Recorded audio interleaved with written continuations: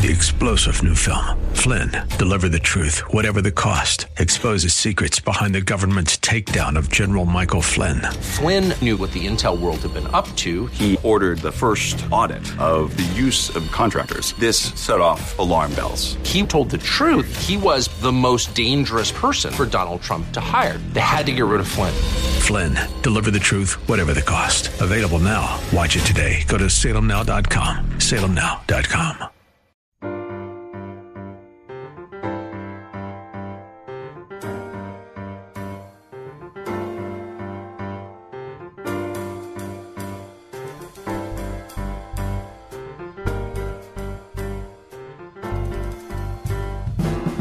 Welcome to His Life Revealed with Pastor Todd Granger of His Life Fellowship in San Antonio, Texas.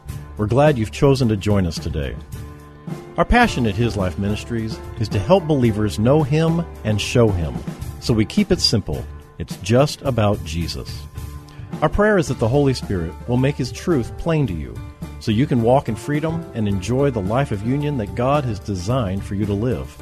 And now, here's Pastor Todd. We're in Romans chapter 2, and Paul has been talking a great deal about judgments, and we're going to cover that. And judgments aren't a good thing. We talked about that. Anytime you enter into judgment, it's difficult. It's you actually sitting upon the throne of God. When we judge wrongly. And when we judge others, it's usually the result of eating from the wrong tree. What's happening there is you're eating from the tree of the knowledge of good and evil when you enter into judgment, and you will feed on that fruit. And the bad thing about it is that you have cast aside the fruit from the tree of life to do it. You've literally given up life in order to enter into judgment. Self-righteousness is the fruit of man's judgment. Now, Paul writes on the judgment of God, and as he's speaking about this, he knows that there are people in the audience, primarily Jews, who believe that they are righteous because of their lineage and because they attempt to follow the law. They believe that that gives them righteousness, and they believe that they're righteous because they have the law, and they looked with contempt upon the non-Jews. Now, I don't know about you, but whenever I've tried to play that self-righteous role, I'm not so bold as to stand around and talk about what I do.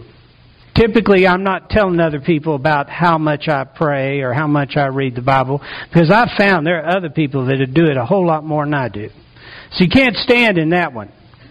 So I found myself doing this. Well, I don't do that. Well, I never did that. I stand more in what I didn't do than in what I have done. And you know what? That's not legitimate either. Because if I could make myself right, what would it be? It'd be self-righteousness, wouldn't it? If I could make myself right by not doing or by doing, it would be self-righteousness. The truth is that if I went down that road, and I've tried to go down that road, who's that righteous standard based on? Who's going to maintain it? Who's the standard? Well, I am. That's what self-righteousness does to you.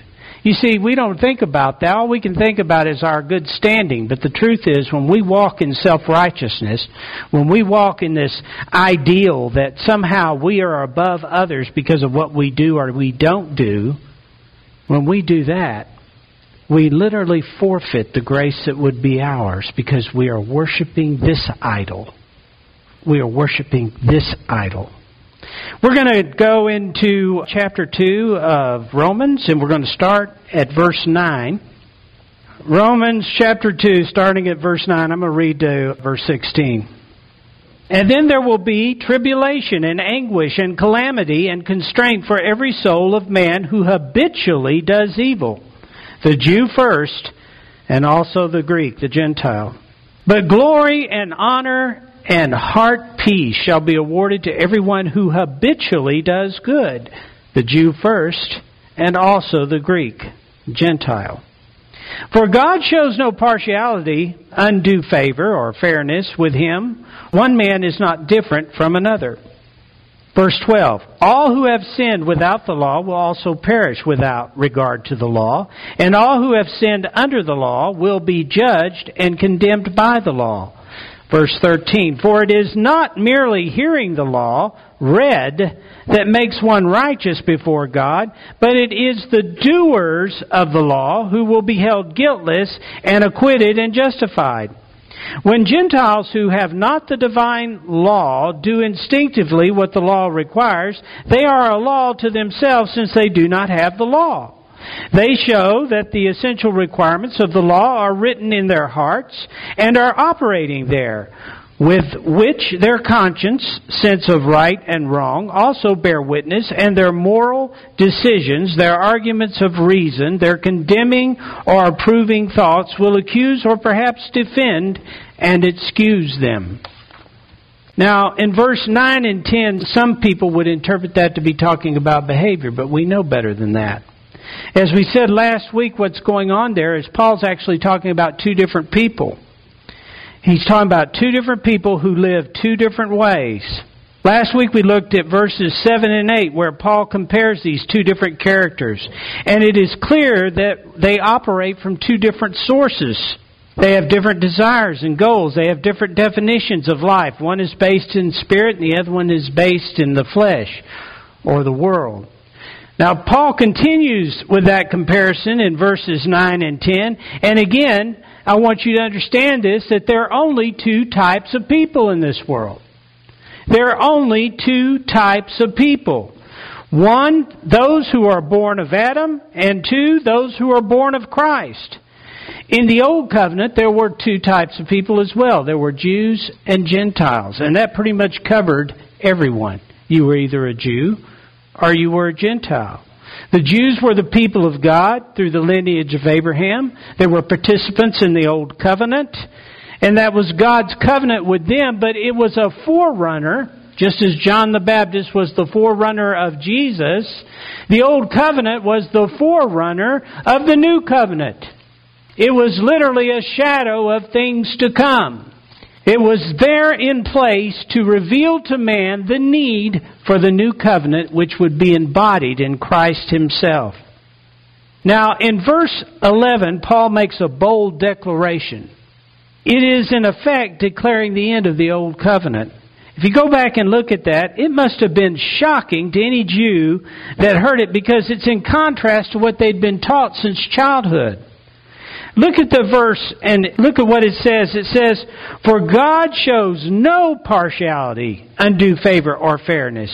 With Him, one man is not different from another. It does away with any righteousness based on the will or the actions of man. Righteousness cannot be created by man. Do you get that? Now, some of you think you get it, but do you really get it? Because this is the truth. God does not judge according to the flesh. All flesh is condemned and will perish. Do you get that? All flesh. That includes yours. You're not taking that earth suit to heaven. Some of you are proud of it, but it's going to get left behind. Frankly, I'm glad. But all flesh will perish. The distinctions of man are what we judge by, isn't it? We judge by race, we judge by appearance, we judge by works, we judge by behavior. Those are the distinctions that we can see are what we judge by. But Jesus, on the other hand, would regard no man according to the flesh. He always looked upon the heart. Jesus always saw the need of man, and He was filled with compassion. And I'm not speaking about just physical need. Jesus saw straight to the core need of man. That's why He was here. He saw a man there and crippled, and he may have tended to his physical need, but He addressed in that the capacity of God to heal the whole man.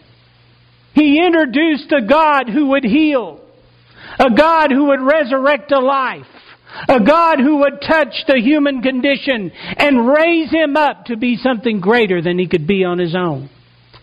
That's what Jesus did. Jesus illustrated who His Father was. In speaking to the religious who were judging Him in John chapter 7 verse 24, He said to them, be honest in your judgment And do not decide at a glance, superficially and by appearance, but judge fairly and righteously. Now, do you think Jesus was inviting the Pharisees to judge in that? That's what it sounds like, doesn't it? Actually, he was doing what he does all through the New Testament, the Gospels. He was inviting them to a standard they couldn't keep. He said, judge righteously. How is that possible? They couldn't do it. They couldn't judge righteously. It was something that they would do in the flesh. They couldn't meet the standard. Paul addresses us and our standard in Philippians chapter 3, verse 3. He tells us who we are. He says, for we are Christians. We Christians are the true circumcision, who worship God in spirit and by the Spirit of God, and exalt and glory and pride ourselves in Jesus Christ, and put no confidence or dependence on what we are in the flesh, on outward privilege or physical advantage or external appearances. You see, we look at who we are, and when we look at others, we look at the truth of who they are.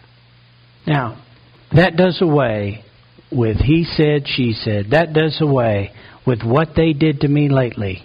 That does away with the walls that we build between one another. Because there's no human being on earth that can touch you where you are. They can never change who you are. So why do we fight so viciously to try to maintain this identity? Because we don't recognize who we are. Listen, God will judge on origin. That's what He'll judge on. That which is born of flesh will perish, and that which is born of spirit is eternal. The works of flesh will perish, and the works of the Spirit are worthy of Christ. Everything that is done in the Spirit of God, everything that the Spirit of God both prompts and empowers through your life is considered the work of the Spirit of God, and it is worthy of Christ because it is His Spirit. It is His work. And do you know there's no other work that He prompts us to? I mean, the carnal idea is that there's God's work and then there's secular work and you know, ne'er the twain should meet. And it's that dichotomy, it's that separation that we try to make within ourselves that says, you know, this is my spiritual life and this is my other life. But God makes no separation. He says, this is the eternal you that I have created in my image to walk in union with me and to participate in all that I put before you to do. I say participate in because He puts before you the work that He would do in and through your union with Him. There's not a single thing that you do that is worthy of Him that you do apart from Him. Do you know that you are in the job that He's allowed you to be in for the purpose of your knowing Him in union there? You're in the marriage that He has allowed you to be in and put you together in order that you might know Him there. These are the things that will be worthy. You know that everything that He's called you to, He's called you. Faithful is He who called you, who will also what? Do it. He's called you to be a party to the work of Christ. It is the work of Christ that will last, that will be eternal. God will judge all things that has its origin in the union life of Christ in you will be eternal. Let's look at verse 12. Verse 12 says, all who have sinned without the law will also perish without regard to the law. And all who have sinned under the law will be judged and condemned by the law. And the thing that I want you to notice there is that both are condemned and perish. Ultimately, both are condemned. Jew and Gentile, neither are blameless. Both are judged. Paul is saying that you're both going to fail in the judgment, with the law or without the law. Now, is Paul saying that if you are righteous, if you are able to be righteous, if you are able to do the law, that would be the adverse. If you're able to do the law, then of course you would pass the judgment. Is Paul saying that? Well, he's not even suggesting it because he knows you can't keep the law. If anybody could have kept the law, it had been Paul. But he knows better. He says, neither are blameless. You know why? Because all have sinned. Romans 3:23. Since all have sinned and are falling short of the honor and glory which God bestows and received. All have sinned. And I've looked all up, and you know what it means? All. All. That means everyone. That word means all. We are born into sin through Adam. Our very nature at birth is a distortion. Paul establishes the wickedness of man in chapter 1, and there is really only one remedy for it. You know what that is? Death. The wages of sin is death. That's the only remedy for that wicked self-life. We can't improve ourselves. If we could, what would it be called? Yes, self-righteousness. That is absolutely the truth. Look at verse 13. For it is not merely hearing the law read that makes one righteous before God, but it is the doers of the law who will be held guiltless and acquitted and justified. And everybody's sitting on the edge of their seat, wondering how that's going to go. Well, in the temple, the law was and is read every day. And that word hearers is actually means someone who sits and passively listens. That's what it's describing. Someone who sits and passively listens. And what Paul's addressing is that many of these people would come to the temple, they would listen to the law being read, which, by the way, was partially scripture, but the majority of which were the writings of rabbis who have extrapolated it and taken the stories and given examples and tried to bring it down, dumb it down to where you could possibly live to it. That's what they were listening to. But the word that they listened to did not change them. It says the doers of the law will be justified. Now this verse is very similar to one in James. Perhaps y'all recognize that. James chapter 1 verse 22. Turn to that. James chapter 1 verse 22. It says, but be doers of the word, obey the message, and not merely listeners to it, betraying yourselves into deception by reasoning contrary to the truth. I love the Amplified. You see, in James, he says, be doers of the word. And I want you to notice that word is capitalized. So Jesus is speaking of Jesus, the revealed will of God, the Word. And he says, be doers of His life. Be doers of His life, which is the will of God, not just listeners.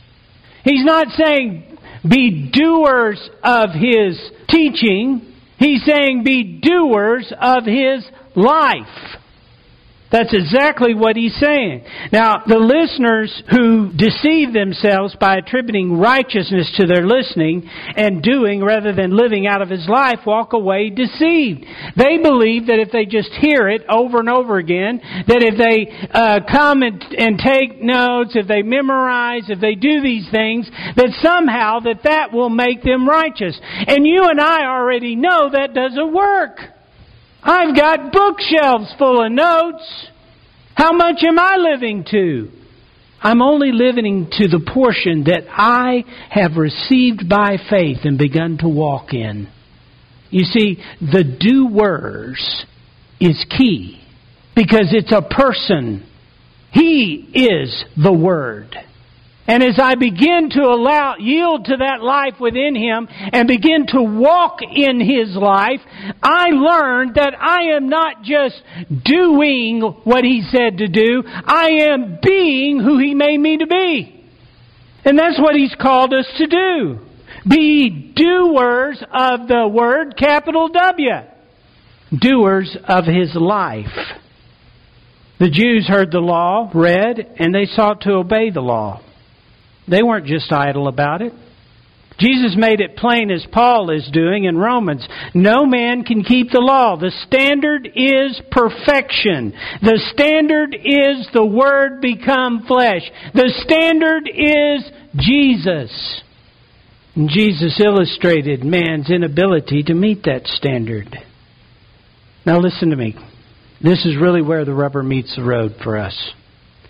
We're not just talking about prayer and Bible study and evangelism here. We're talking about life.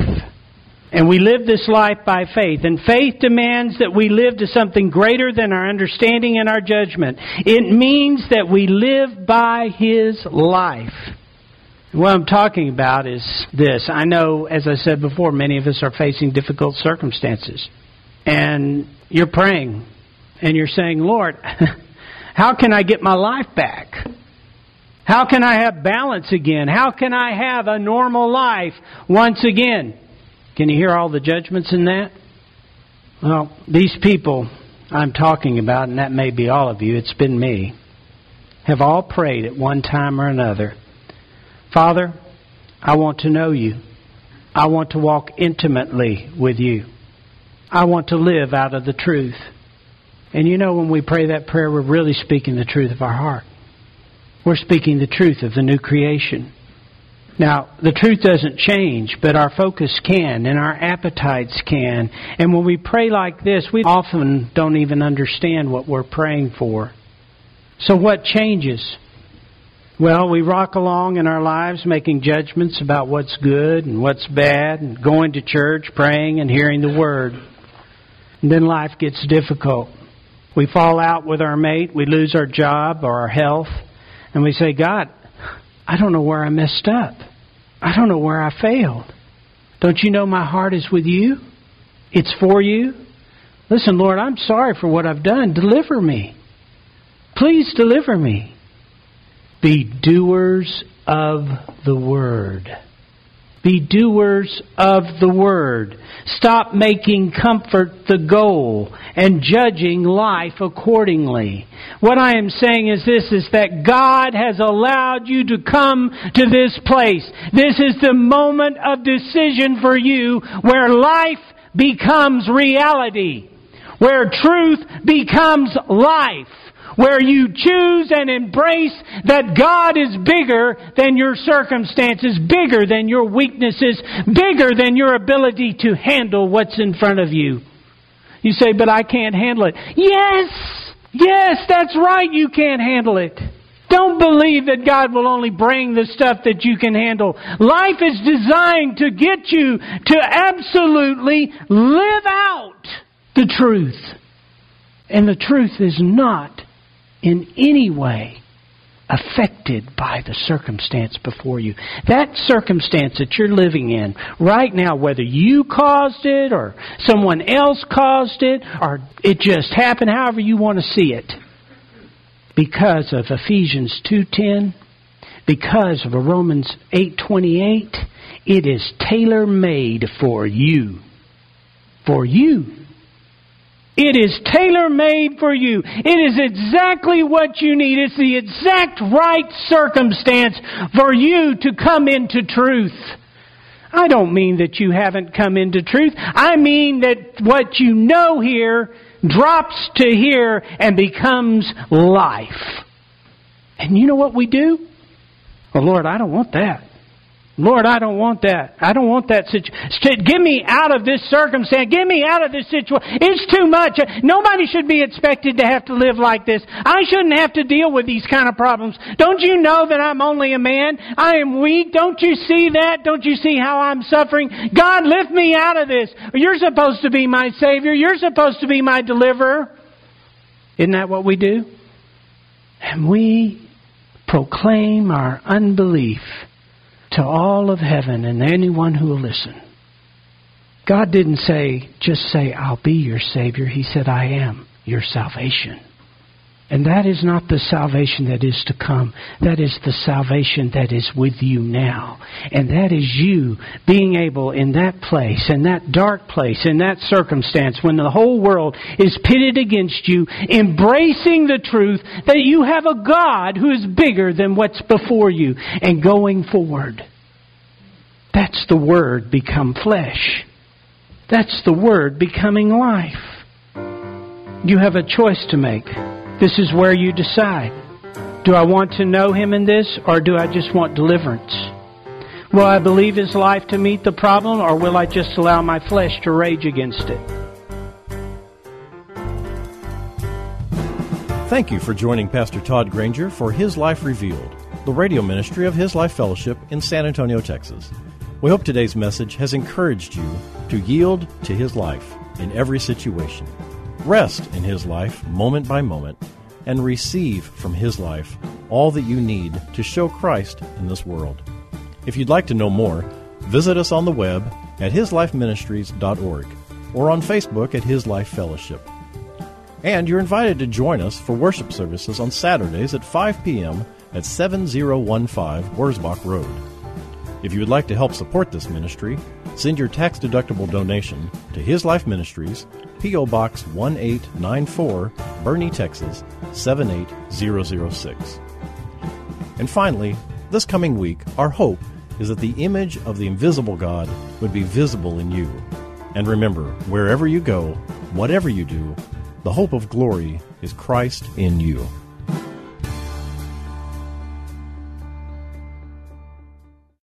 Three-star General Michael J. Flynn, head of the Pentagon Intelligence Agency, knew all the government's dirty secrets. He was one of the most respected generals in the military. Flynn knew what the intel world had been up to. He understood its funding. He ordered the first audit of the use of contractors. This set off alarm bells. The explosive new documentary, Flynn, Deliver the Truth, Whatever the Cost, uncovers the facts behind this scandal. Flynn told the truth. He was the most dangerous person for Donald Trump to hire. I find out the worst enemy that I'm going to face in my life is right here in America. They took my assessment and they wanted me to change it. And I was like, I'm not changing it. They had to get rid of Flynn. With in-depth interviews, archival footage, and never-before-seen personal records of the man behind the headlines. I just felt like I was drowning. Flynn, Deliver the Truth, Whatever the Cost. Available now. Watch it today. Go to salemnow.com. salemnow.com.